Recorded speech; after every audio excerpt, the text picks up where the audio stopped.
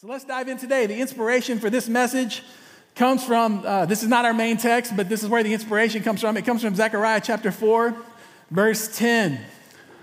And this message today that I feel like God has asked me to deliver to you is called the Day of Small Things. And in Zechariah chapter 4, verse 10, there's a verse that says, "The one who has despised the day of small things, that person is going to rejoice." And the context of this in Isaiah chapter 4, verse 10, where the exiles coming home from Babylon back to Israel to rebuild the temple. And there were some young people who were really excited, obviously, to be delivered from their slavery and their oppression and to be taking up the task of God to rebuild the temple. And so they were really excited about what God was doing in their midst. There were some older people, though, that were familiar, whether they themselves had seen it or by story. They were familiar with the glory of the former temple that had been destroyed, and they were not that excited about what God was doing in their midst. They felt like it was too slow and too small, and that's where that scripture comes to us in Zechariah chapter 4, verse 10. "Whoever has despised the day of small things will rejoice." We are often the kind of people who despise the small things. Austin actually talked about this a couple of weeks ago. He talked about how God often, his work starts small and slow, and he works patiently. And so this scripture about despising the day of small things and the person who does that rejoicing, it's actually a few things to us today. Number one, it's a warning. Don't be the kind of person who despises the day of small things, which is also the title of my message, so don't be the kind of person who despises my message today. It's a warning. If you are the kind of person who misses the small things, you're going to miss out on some really important things that God is doing. It's also a really vivid picture of the steadfast love of the Lord. Whoever despises the day of small things shall rejoice. So there were some people who despised the day of small things, but their disposition toward the small activity of God was not an obstruction to him moving in their midst for their good. That's a beautiful thing. That's called grace around here. In the Old Testament, that's called steadfast love. My family, during Advent, we've been reading the Jesus Storybook Bible, which talks about steadfast love a lot. Maybe you've been reading the Jesus Storybook Bible too, and that's awesome. Anybody read the Jesus Storybook Bible? Sally Lloyd Jones, who wrote it, she talks often as she tells the stories of the Old Testament about the steadfast love of the Lord, and she calls it never stopping, never giving up, unbreakable, always and forever love. And this word in Zechariah chapter 4, verse 10, that was the inspiration for this message, is a warning. Don't despise the day of small things. It's also a reminder that even if you do, that is not an obstruction to God working for your good. Amen? And then lastly, it's my prayer today.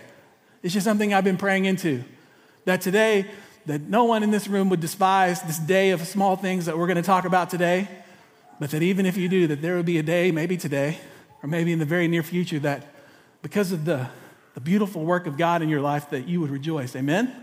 So that's where we're going today. All that was preliminary. So let's dive into our very short text today, an obscure text, an enigmatic text, 2 Kings chapter 6, verses 1 through 7. Here's what it says. "Now the sons of the prophets said to Elisha, 'See, the place where we dwell under your charge is too small for us. Let us go to the Jordan, and each one of us there get a log, and let us make a place for us to dwell there.'" And this dwelling, this place under his charge, this is more of like a picture of discipleship, a place of learning, not a lake house by the Jordan River to vacation. They wanted to be a place where they could learn from Elisha, just as Elisha had done from Elijah. And we'll talk about that a little more in a sec. Verse 3, "Then one of them said, 'Elisha, you should be pleased to go with your servants.' And he answered, 'I will go.' Verse 4, so Elisha went with them. And when they came to the Jordan, they cut down trees." I'm going to stop just for a second there. A day of small things. Everybody say a day of small things.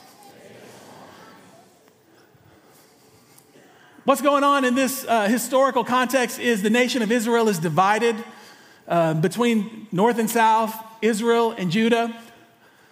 The kingdom divided over idolatry, basically, in the north especially, but the south was not immune from that.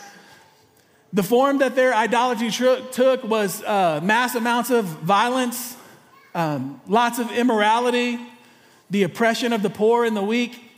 And for all these reasons, the kingdom of Israel, divided north and south, Israel and Judah, is in turmoil during this time. At the micro level, we have this character introduced to us named Elisha. And some of you may remember that he was the apprentice, the protege, the disciple of Elijah. So don't be confused. There was Elijah who preceded Elisha. And among the many things that we could say at the end of Elijah's life, Elisha, having walked with him for a bit, saw so much of the power of God in Elijah's life that he asked Elijah that he would be able to receive a double portion of the blessing that rested upon Elijah. You might remember this story if you're familiar with the story of the Old Testament. And so it happened that there was a day Elijah had told Elisha, hey, if you're here on the day of my departure, then you will indeed receive the double portion. And you might remember that Elijah was carried up into the heavens by a chariot of fire. And indeed, Elisha had stuck with him on that day, and Elisha received a double portion of the blessing that was upon Elijah.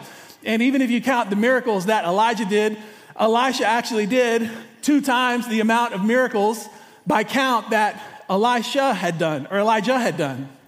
And today, the story of Elisha, this little story that we have, this obscure, enigmatic story, is one of the miracles that Elisha did, if that makes sense. We also have the school of the prophets.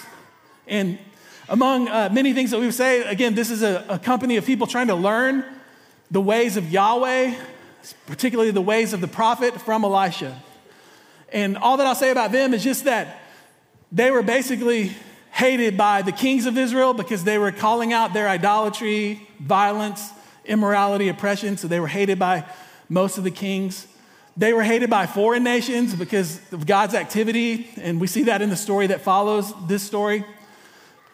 And because the kings despised them, they stirred up animosity toward the prophets among the people, and so a lot of the people despised the prophets. And so the one thing that we want to say about the school of the prophets is they were just a marginalized community, and that's very clear as you read through this story.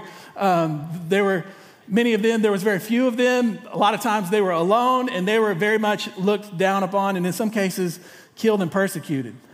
And so this is all the characters that we have in the story. This is a little of the context that's going on around this story. So let's keep reading in verse 5. But as one was felling a log, everybody say felling a log. That's a great term. As one was felling a log, his axe head fell into the water. Uh-oh. And he cried out, alas, my master, it was borrowed. Then the man of God said, where did it fall? When he showed him the place, he cut off a stick and threw it in there and made the iron float. And he said, take it up. So he reached out his hand and he took the axe head up. A day of small things. Everybody say a day of small things. This is not the most famous story in the Bible, you may have noticed. How many of you have never heard this story before? Did not know that this was a story that actually existed? Awesome. This day is for you. A day of small things. There were 3 things that I felt strongly that the Lord wanted me to share with you from this story today. Here's the first one. God cares about you in the everyday stuff of your life.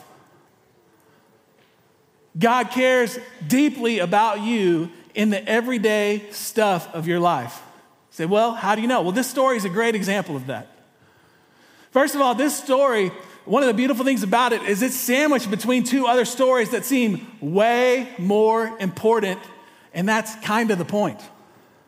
The story that precedes this story is a story about a famous general named Naaman, and I referenced the Jesus Storybook Bible earlier, but in the Jesus Storybook Bible, we were just reading with my family during Advent the story of Naaman, this mighty general who was afflicted with a disease that we think was leprosy. And in his story, he has this Israelite servant girl, a girl who we don't know for sure, but her family was very likely killed, potentially by Naaman's army. And she was taken from her home to be a slave in his house. And this story is so beautiful because instead of this girl being filled with resentment and hatred toward Naaman, instead of this girl being filled with resentment and hatred toward Yahweh for her circumstance, she sees Naaman in his sickness, and she actually believes that if he will attend to his relationship with Yahweh, if he will go and speak to the prophet Elisha, that he might be able to be healed. And that story is a story about how, because of the faithfulness of this girl and the forgiveness of this girl, in a very, very hostile and dark situation, Naaman is healed on the inside and the outside. It's a beautiful story. That's not our story today. That's the important story that comes before this story. After this story is another important story. I've heard it several times, and I think it's relatively well known, but it's actually a story about the king of Syria trying to take out Elisha. And it's actually a story about black ops and covert operations. And in the dark of night, some of his best troops come and surround Elisha and his servants. And the servant of Elisha is exceedingly afraid because he's looking out at all these soldiers who have now surrounded him. He thinks they're going to die.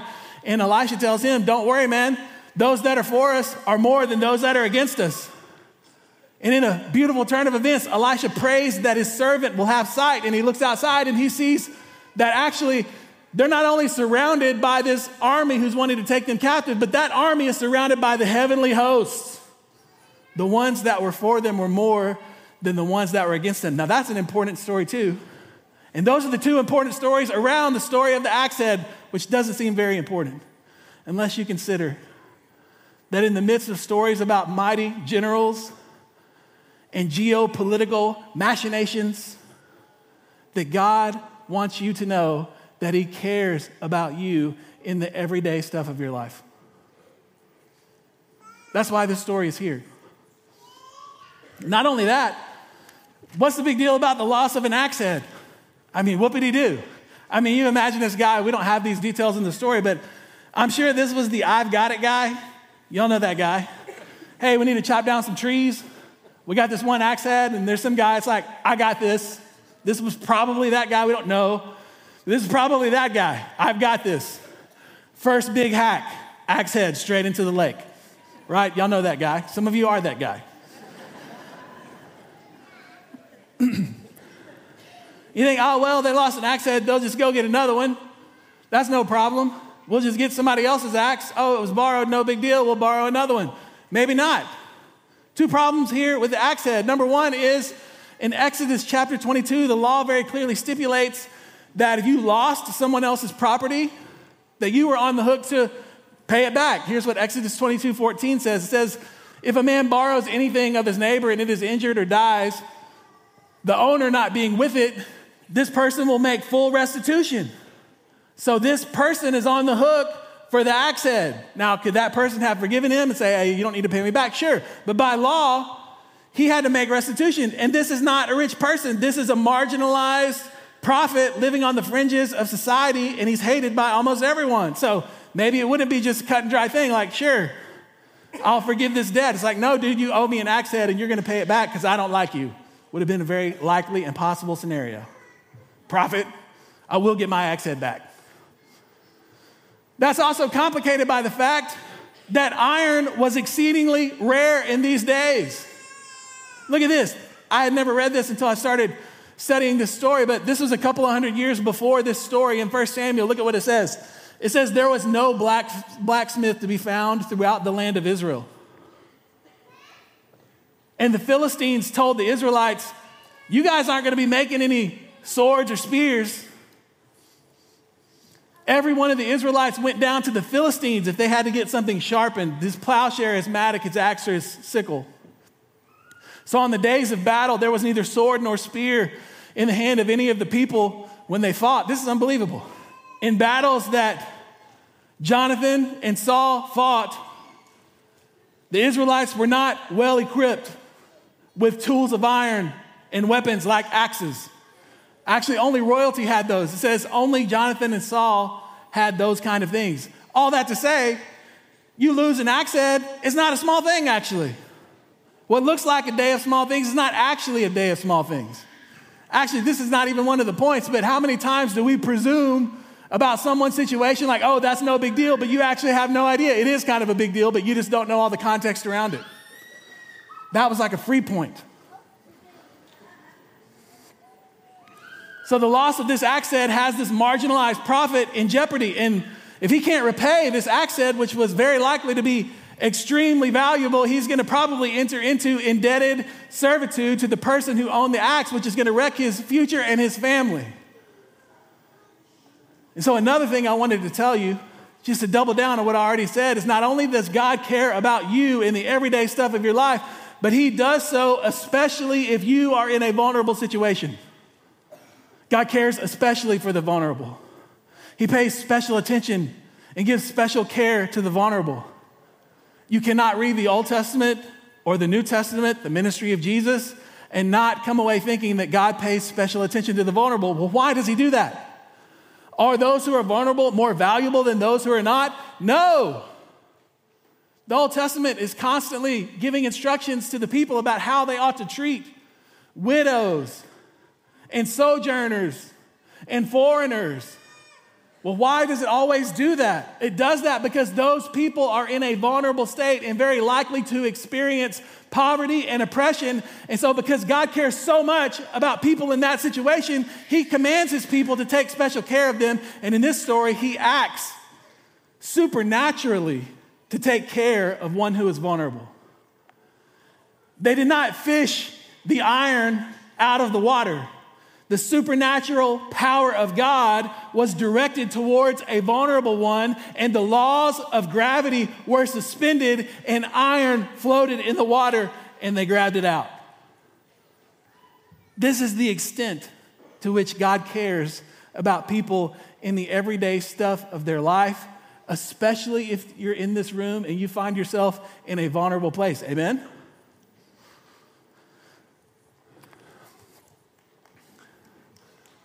I hear that applause.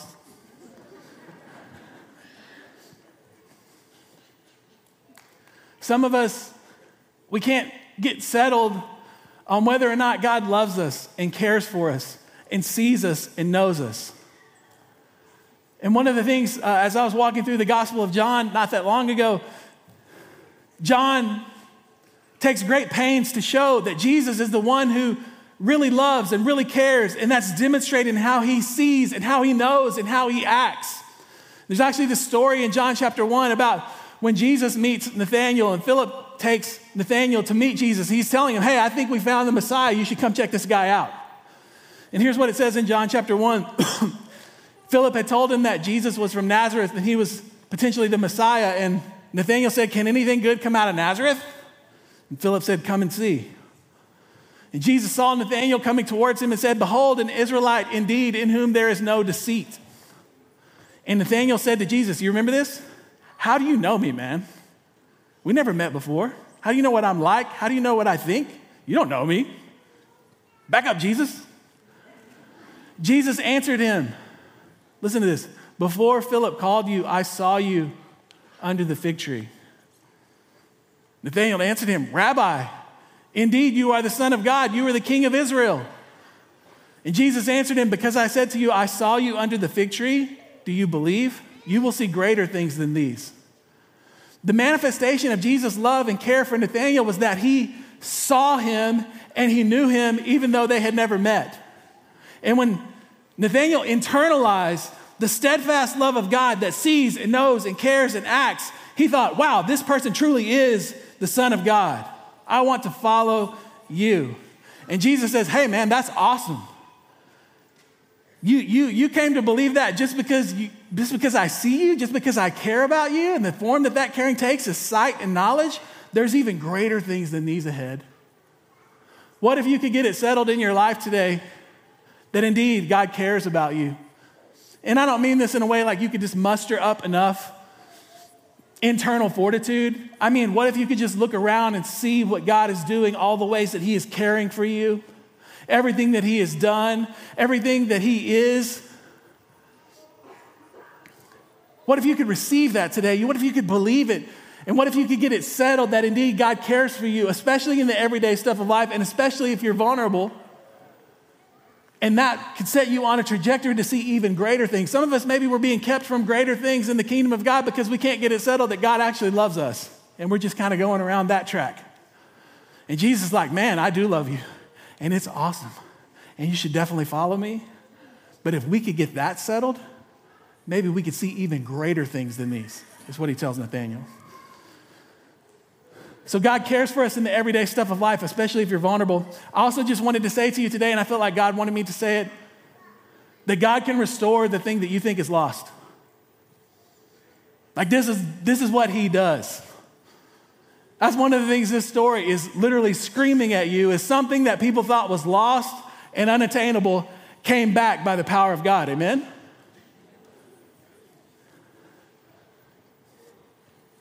Are there things that you can't have today? Probably. A lot of things. Are there things that you might never get back on this side of heaven? Probably. But there is a lot of other things that you can have back, that God wants to give you back, that he wants to direct the full power and resources of heaven toward you to give you back that which was lost. You can have what was lost restored. There's a bunch of people sitting in this room that if we ask, hey, have you ever had the Lord supernaturally restore something that you thought was lost? People will be raising their hands all over this room. It's because God loves to restore that which was lost. That's one of the things this story is just reminding you of today, is don't be a person who doubts that that thing that you lost can't come back today. Somebody is sitting in this room and you've been doubting. You think it can't come back. That relationship is never coming back. The passion and the love and the romance in this marriage is never coming back. This financial situation is never coming back. God has the power to restore that which you have lost. And that's just what this story is. I'm just like telling you what this says. I'm just reminding you of what God would want you to hear today and believe today. Is he going to restore everything that you've lost now? No. Everything is not yet fulfilled, but one day he will. Sickness and death will be no more. Every tear will be wiped away. And everything that we have lost will be restored. And until that day, it's not just like waiting around. It's not a zero-sum proposition where we get nothing now and we get everything later. It's like, no, we pray for the kingdom of God to come on earth as it is in heaven now. Amen? Amen. I'm just thinking about Joel chapter 2, my namesake. I was named after Joel, the minor prophet. Joel chapter 2, verse 25, he will restore to you the years that the locust has stolen, is ringing in my ears. Psalm chapter 27, verse 13, where David says, I would have despaired unless I believed I was going to see the goodness of God, not in the great hereafter, in the land of the living. He can restore what you've lost. And so lastly, got one more thing. Can y'all handle one more thing? It's going great. This one, maybe it's for you. I hope it's for you. It probably should be for you, but I'm 100% sure it's for me. This was the thing that God was telling me as I was reading this story, as I was reading the stories around this story, as I was thinking about this day of small things, and I was thinking about heading into 2024, this was the thing that I couldn't get out of my heart that I felt God was saying to me. And so I'm going to share it with you. Maybe it's for you. I hope it's for you, but I'm sure it's for me. And that's this. Not only does this story communicate that God cares for us in the everyday stuff of life, especially in the small things, not only is it a reminder that indeed God has the power to restore the things that you've lost,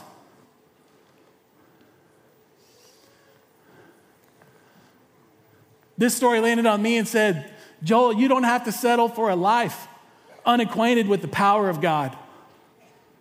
I was reading all of these stories about Elisha, and the thing that I was thinking was, in Elisha's life, the things that seemed impossible became kind of routine.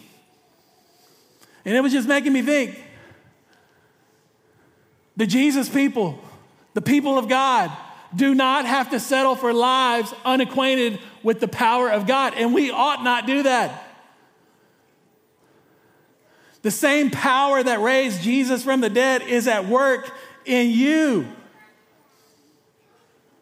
As we've said, we pray for the kingdom of God to come on earth as it is in heaven. You say, oh, well, this is an Old Testament story. I mean, that's kind of like what God did back then. It's just not really like that now. I mean, there aren't any Elishas walking around now. And it's like, dude, have you read the New Testament? Have you read the book of Acts? I don't even have time to really tell you this, but in Acts chapter 14, stuff was going on among the people at the hands of Paul and Barnabas, and they thought Paul and Barnabas were literal gods. They said, Zeus and Hermes have come down among us, because the power of God was so present in their ministry. You don't have to settle for a life unacquainted with the power of God. That's what all these stories are reminding and screaming at me as I read and think about this text. So, last thing. A couple weeks ago, Austin talked about his love of trees. Anybody remember that? He was talking about, like, at his present age, he's really come to appreciate trees. And that's nice. Trees are nice. I like trees. Trees have provided a lot of shade in my life, so I don't want to throw any shade back at the trees. However, when you become a man of a certain age, you can graduate from trees to birds. You don't even know how much I love birds. If I had a mind, I would pull up my phone right now and pull out a text that I sent to my wife just nary a few days ago. It's a list of birds that were in my backyard that day. Downy woodpecker, golden-fronted woodpecker, blue jays, cardinals, sparrows, brown-headed cowbirds, Harris hawk, slate-colored junco that came I've been waiting on that slate-colored junco. I kept telling Carrie, like, hey, the juncos haven't been here yet. They come all the way from Canada. I don't know if it's because it hasn't been freezing here yet, but guess what? Last week, he was there. I love birds. I brought a picture of a bird for you today that I really love. Check this out. I heard it. Somebody knows what it is. Who said that? My man. Crested caracara. We can just call him Cece. Look at all of his beauty and glory. He's amazing. In fact, you're really lucky. Most of the people in the United States don't get to see him. This is about as far north as he comes. We used to live in Corpus Christi. I used to see CCs all the time, crested caracaras, all the time. Check him out. He's got some nice, sharp talons, right? Those talons are not a joke. They were not no joke. I mean, I'm from East Texas. That's what we say. It's not no joke. It'll scratch you. I can take down some prey. He's got a nice sharp beak, can tear into some flesh when needed. Now, if you want to see a crested caracara, and my man right here probably already knows this, it's not going to be where you think. I mean, this guy has all the features of a hawk, and actually, technically, he is a falcon. So he has features of a hawk. He's technically a falcon. By the way, the fastest animal in the world is a falcon, peregrine falcon. Check it out. This is one of those types of falcon. If I was going out hawk hunting or falcon hunting, I'd be looking in the skies. In fact, I just told you I saw a Harris hawk in my backyard the other day. And guess how I knew a hawk was coming? All the doves, like 20 doves, boom, scattered about. And I knew a hawk was coming. So I looked to the skies, and sure enough, zooming over my roof, a hawk. But if you want to see a crested caracara, you're not going to look where hawks are. Because even though this dude has all the tools of a hawk and is technically a falcon, he lives like a buzzard. If you want to see a crested caracara, just look on the side of the road somewhere where there's a dead armadillo or a possum or a squirrel that got ran over. Because you might find our crested friend there. And I've always thought that this story about this particular bird that I truly do love was like a little parable about living below the giftings that we've been given. And so many of us, even though, the scripture says that we've been given everything for life and godliness, as we've said a couple of times, the very power of God that raised Jesus from the dead is at work within the Jesus people. We tend to settle for lives that are unacquainted with the power of God. And this story is just reminding us today that it doesn't have to be that way. Amen? So I hope that you carry these things into 2024. I hope that you see some greater things in 2024 because you get settled in your heart and in your mind that God cares for you in the shape and the form that his care takes is seeing you and knowing you and providing for you, especially if you're vulnerable. I pray that you have faith, even if it's the size of a mustard seed, or because of God's steadfast love, even if you don't have faith today, it's not going to stop God working for your good. We already said that. So I hope you have faith the size of a mustard seed, but even if you don't, that's not going to stop God from working for good. But I hope that you believe that God can restore some things that you feel like were lost. And I hope that in 2024 you resolve that I'm not going to live a life unacquainted with the power of God. Amen? So let's pray. Father, thank you for our time together today. Thank you for this little story. Hopefully that serves as a vivid reminder of how much you love us, even in the small things. In a day of wars, in Europe, in the Middle East, big geopolitical movement. You care deeply about those things, but you also care about the little things in our lives, and I pray that this story would remind us of that. I pray that in this room, that you would put a new song in some people's heart, a song of restoration. That you would give them back the things that they think were lost, and that they will sing that song, and that many people would see and fear and put their trust in the Lord. And I pray that we would not settle for lives unacquainted with your power, and that we would use the tools and the resources, the gifts, the people, all of the things that you've given us, so that we could experience abundant life, life to the fullest, the kingdom of God on earth here as it is in heaven. Would you do these things by the power of your Spirit, and in Jesus' name, amen.